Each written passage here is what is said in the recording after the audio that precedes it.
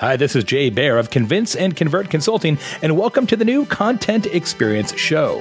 Content Experience is the new content marketing. It's not only about reaching audiences where they are, but engaging them with personalized, useful content that matters.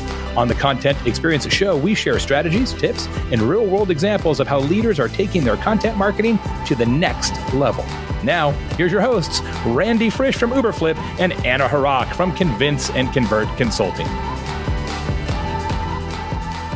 Welcome to the Content Experience Podcast. I am Randy Frisch. Anna, we've got a fun one today for us.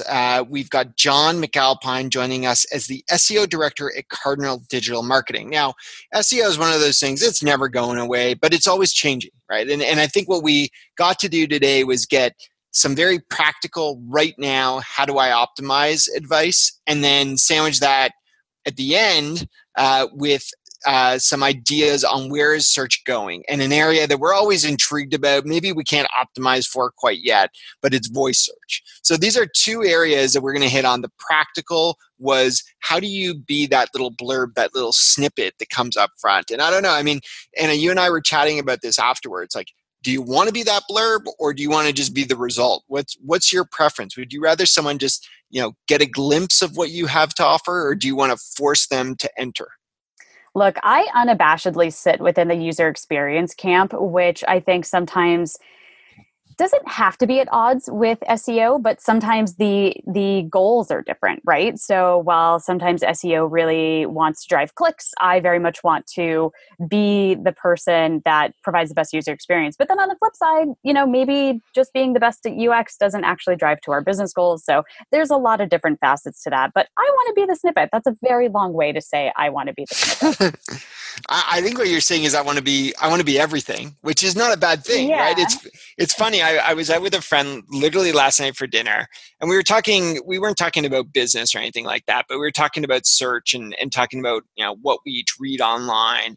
And he was alluding to this idea that he really just reads through Twitter now. Like, he doesn't even click through the link anymore. He lives in the 140 characters, and that's his definition of reading, which is, it's lazy, it's sad, but it's the reality for some people. So for me, I want to be able to have the answer for everyone, right? I want to be able to take care of the person who wants 140 characters or is looking for that snippet in the search result. But I also want to be there for the person who wants to dig deeper, who maybe needs to, read more, understand more, watch more videos, whatever that is that we're going to lead to. I want to offer both. Yeah, I think, I mean, we can't be everything to everyone, which sucks. But yeah, I mean, there are definitely things I think that John gives us today that we can do immediately to help optimize our content, to make sure we're doing the best things that we can today. Because this world of search has been changing and is still changing so fast, there's only so much within our power. But he gives a lot of great advice about how we can actually still optimize today and try to be everything as best as we can to everybody. Absolutely. Well, let's roll it with John. We have him in studio for the next 20, 30 minutes. Enjoy this episode of the Content Experience Podcast.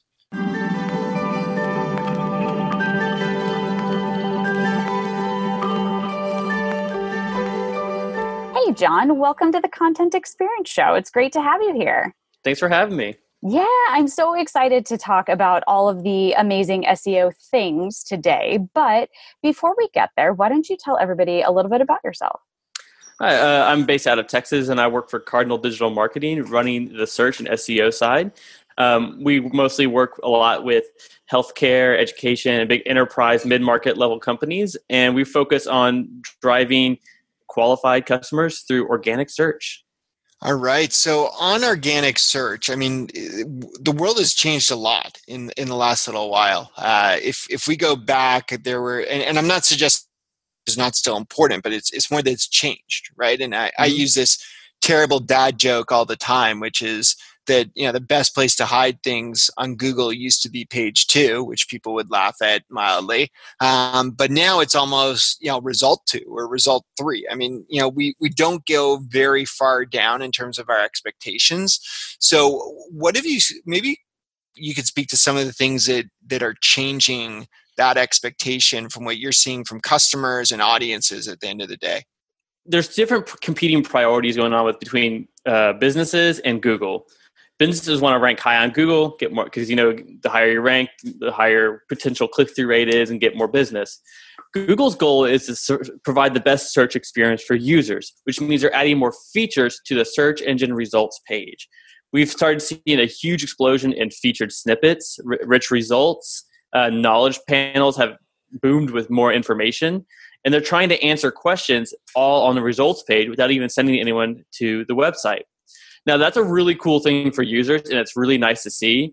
But a lot of companies, especially publishers who rely on traffic for ad revenue and things like that, are really starting to suffer from this. So no longer is the feature snippet something you really want, because sometimes there's bugs where Google can even forget to mention the source, and so they may not even be able to click through.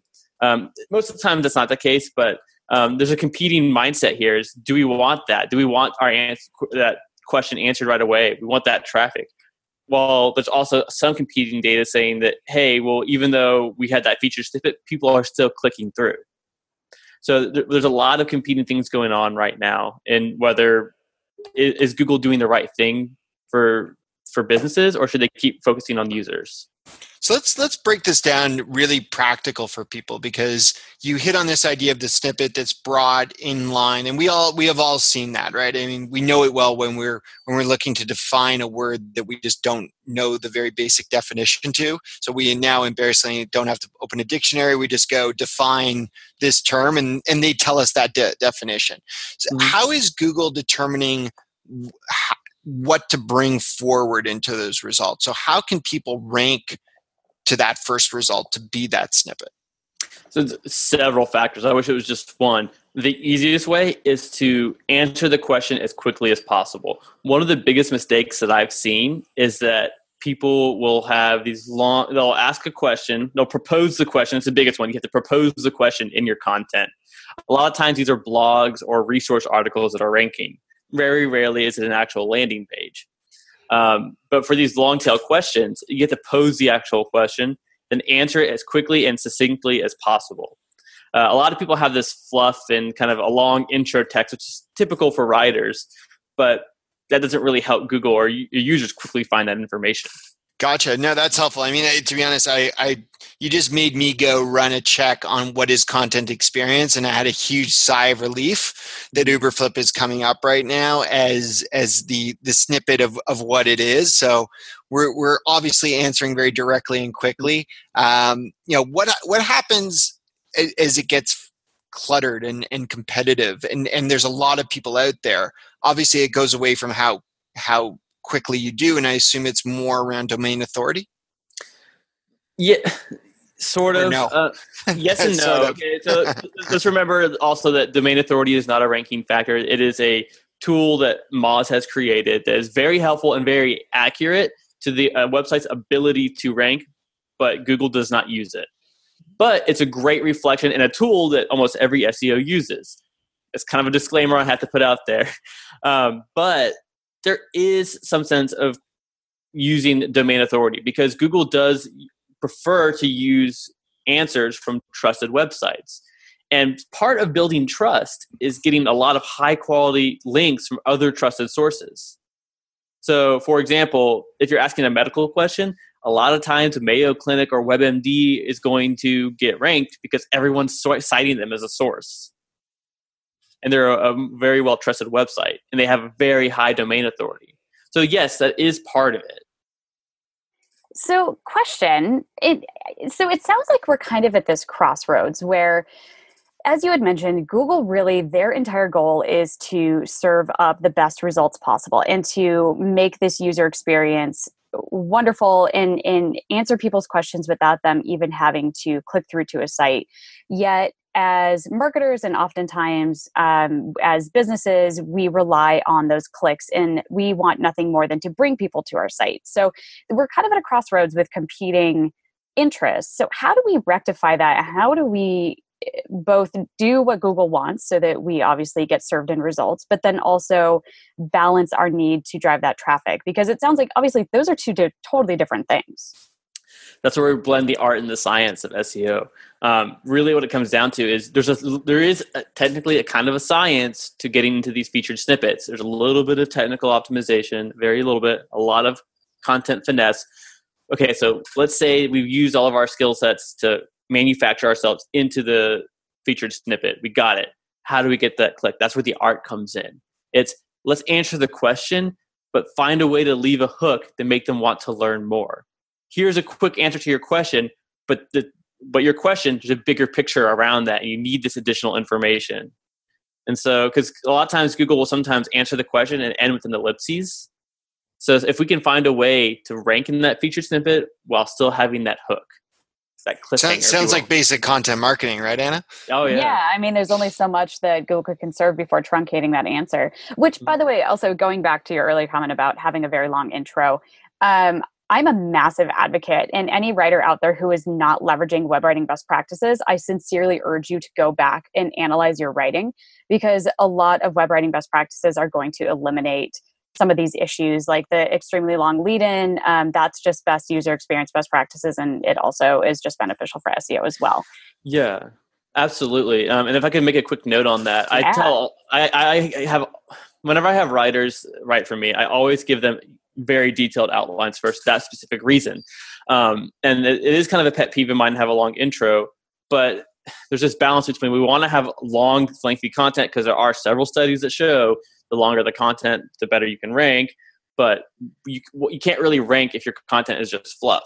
So essentially it's like, quick answer, then followed by supporting document, supporting evidence.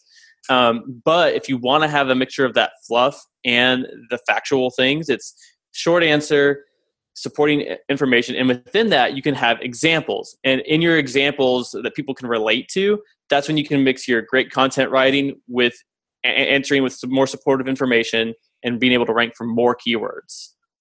Very nice. It's just a quick tool. Yeah, absolutely. No, it's web writing best practices are so undervalued, and just answering that question immediately and then driving into some of those supporting details. Absolutely agree. John, I want to get more into some of the SEO aspects of things like ranking jobs and some voice search as well coming up. But before we do, let's take a super quick break and hear from our sponsors. But everybody stick around because we have lots more SEO goodness after the break. Hi, friends. This is Jay Baer from Convince and Convert, reminding you that this show, the CONEX Show podcast, is brought to you by Uberflip, the #1 content experience platform. Do you ever wonder how content experience affects your marketing results? Well, you can find out in the first ever Content Experience Report, where Uberflip uncovers 8 data science-backed insights to boost your content engagement and your conversions. It's a killer report, and you do not want to miss it. Get your free copy right now at uberflip.com/CONEX show report. That's uberflip.com/CONEX show report. And the show is also brought to you by our team at Convince and Convert Consulting. If you've got a terrific content marketing program, but you want to take it to the very next level, we can help. Convince and Convert works with the world's most iconic brands to increase the effectiveness of their content marketing, social media marketing, digital marketing, and word-of-mouth marketing. Find us at convinceandconvert.com. Everybody, welcome back. We are here with John, and we are talking about a lot of different SEO topics. So, John, I'd like to kind of transition to probably the topic of search that is on everybody's mind, and it's kind of what everybody's been talking about, which is voice search. Voice search isn't necessarily new, but I think everybody's really starting to pay attention to it right now. And there's this insane shift with the adoption of voice-assisted devices and smart speakers. So where do people even start with voice search? Because I think this is something that it's so new, it's so different. People are just kind of freaking out about it. Yeah, so I think right off the bat, what people need to understand is the fundamental difference between voice search and voice assistance. And I've written about this a lot. And so essentially voice assistance is asking, hey, what's the time? What's the weather? Set an alarm for me. It's asking your device to assist you with a simple task. Versus voice search, which is more self-explanatory. It's searching the web for an answer or to do an action. And so where marketers are going to want to really focus on here is voice search. Now, it's kind of interesting. There's a recent study I just read from some data done by Path Interactive that voice search actually isn't working very well right now. And it turns out 37% of the respondents say that the voice devices don't understand what they're saying or asking. And it's causing a lot of frustration. 12% are saying that they don't really answer the question very well. And really only 16% said they didn't have any complaints. But there's a lot of issues around voice search. And the reason for that is that we're still in the early stages. It's been around for a few years, but we're still very young and it's still developing, which, not to be a downer, this means that we have a lot of opportunity to improve it. We all can work together to make a better experience. Now, we were talking a lot about featured snippets earlier. It's important to note that when you're asking a simple question on voice search, 9 times out of 10, those answers are coming from one of the top 3 results in the featured snippets. So how do marketers, what do we do from here? Well, yeah, we can answer questions, but is that going to drive business? Really, because voice search is kind of that shiny object in the room right now. Yeah, we can get a question answered, but how can we drive business? Right. I couldn't agree more with you, John. I think that's the part that a lot of marketers they're very curious about this right now. I'm sure we'd love to even know in all that research if they know who's more accurate between Alexa and Google and Siri. That's more of a laughable stat, but I'm truly interested as I buy my next home device. But I think the question is, how is this going to transfer into work? And you know, as much as I kid about buying my next device, I have too many voice devices in my house now that I just got another free Google Home Mini, and I have nowhere to put it. And I instantly thought to myself, you know, what if I just put it on my desk at work?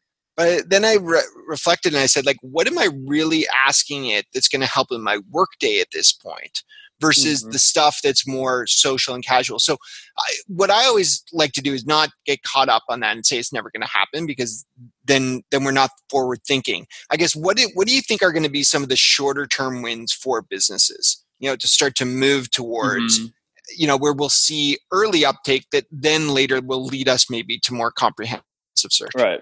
I actually find that interesting that you mentioned that for your work, because the majority of people, about 42%, which is actually the majority are using the voice search either at home or at work.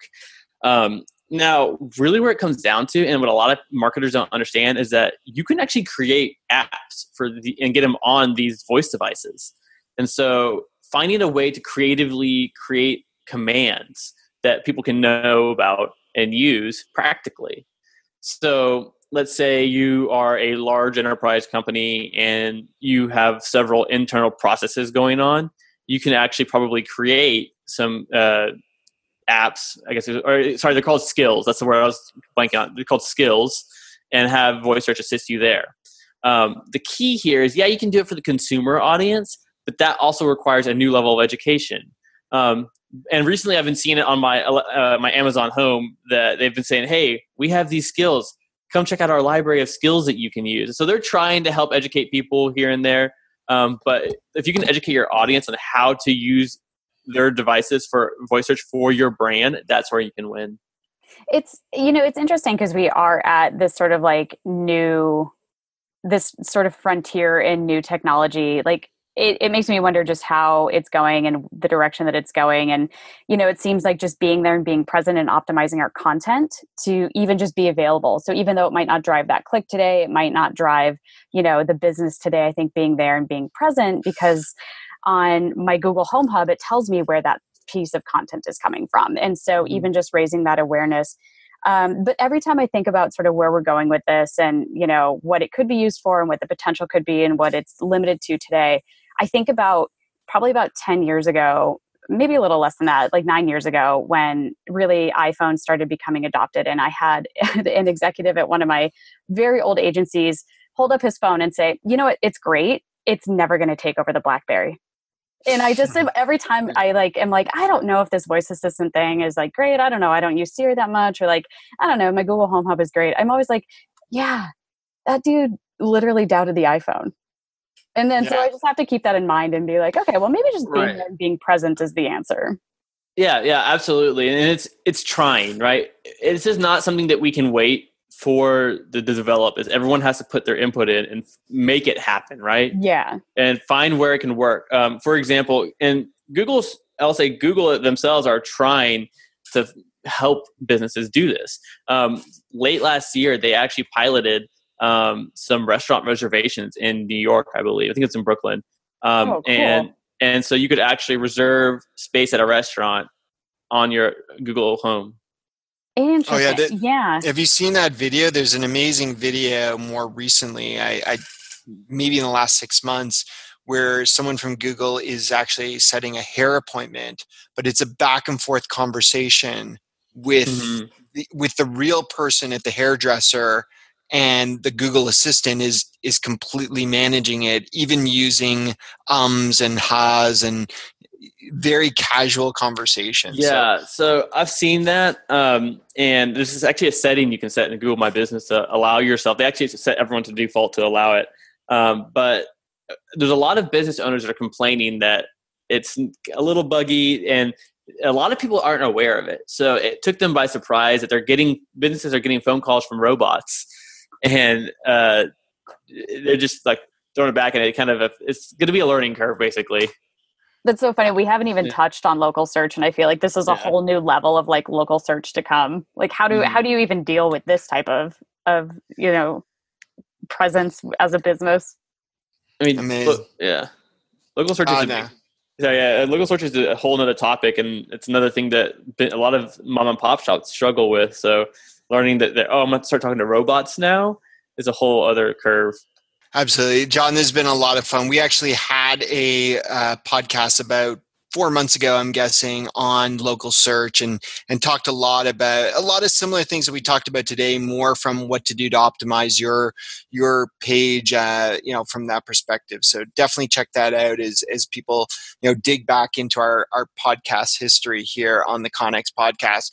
John, what we're going to do, there's been a ton of fun learning from you around the ideas of SEO, but we'd love to learn a little bit more about you as we do with all of our guests. We're going to get you to stick around for one last segment. If you got time listening, you want to hear all John's got to offer on the grill. We'll be right back here on the CONEX podcast. Hey everyone, I wanted to take just a few seconds today to talk to you about Emma.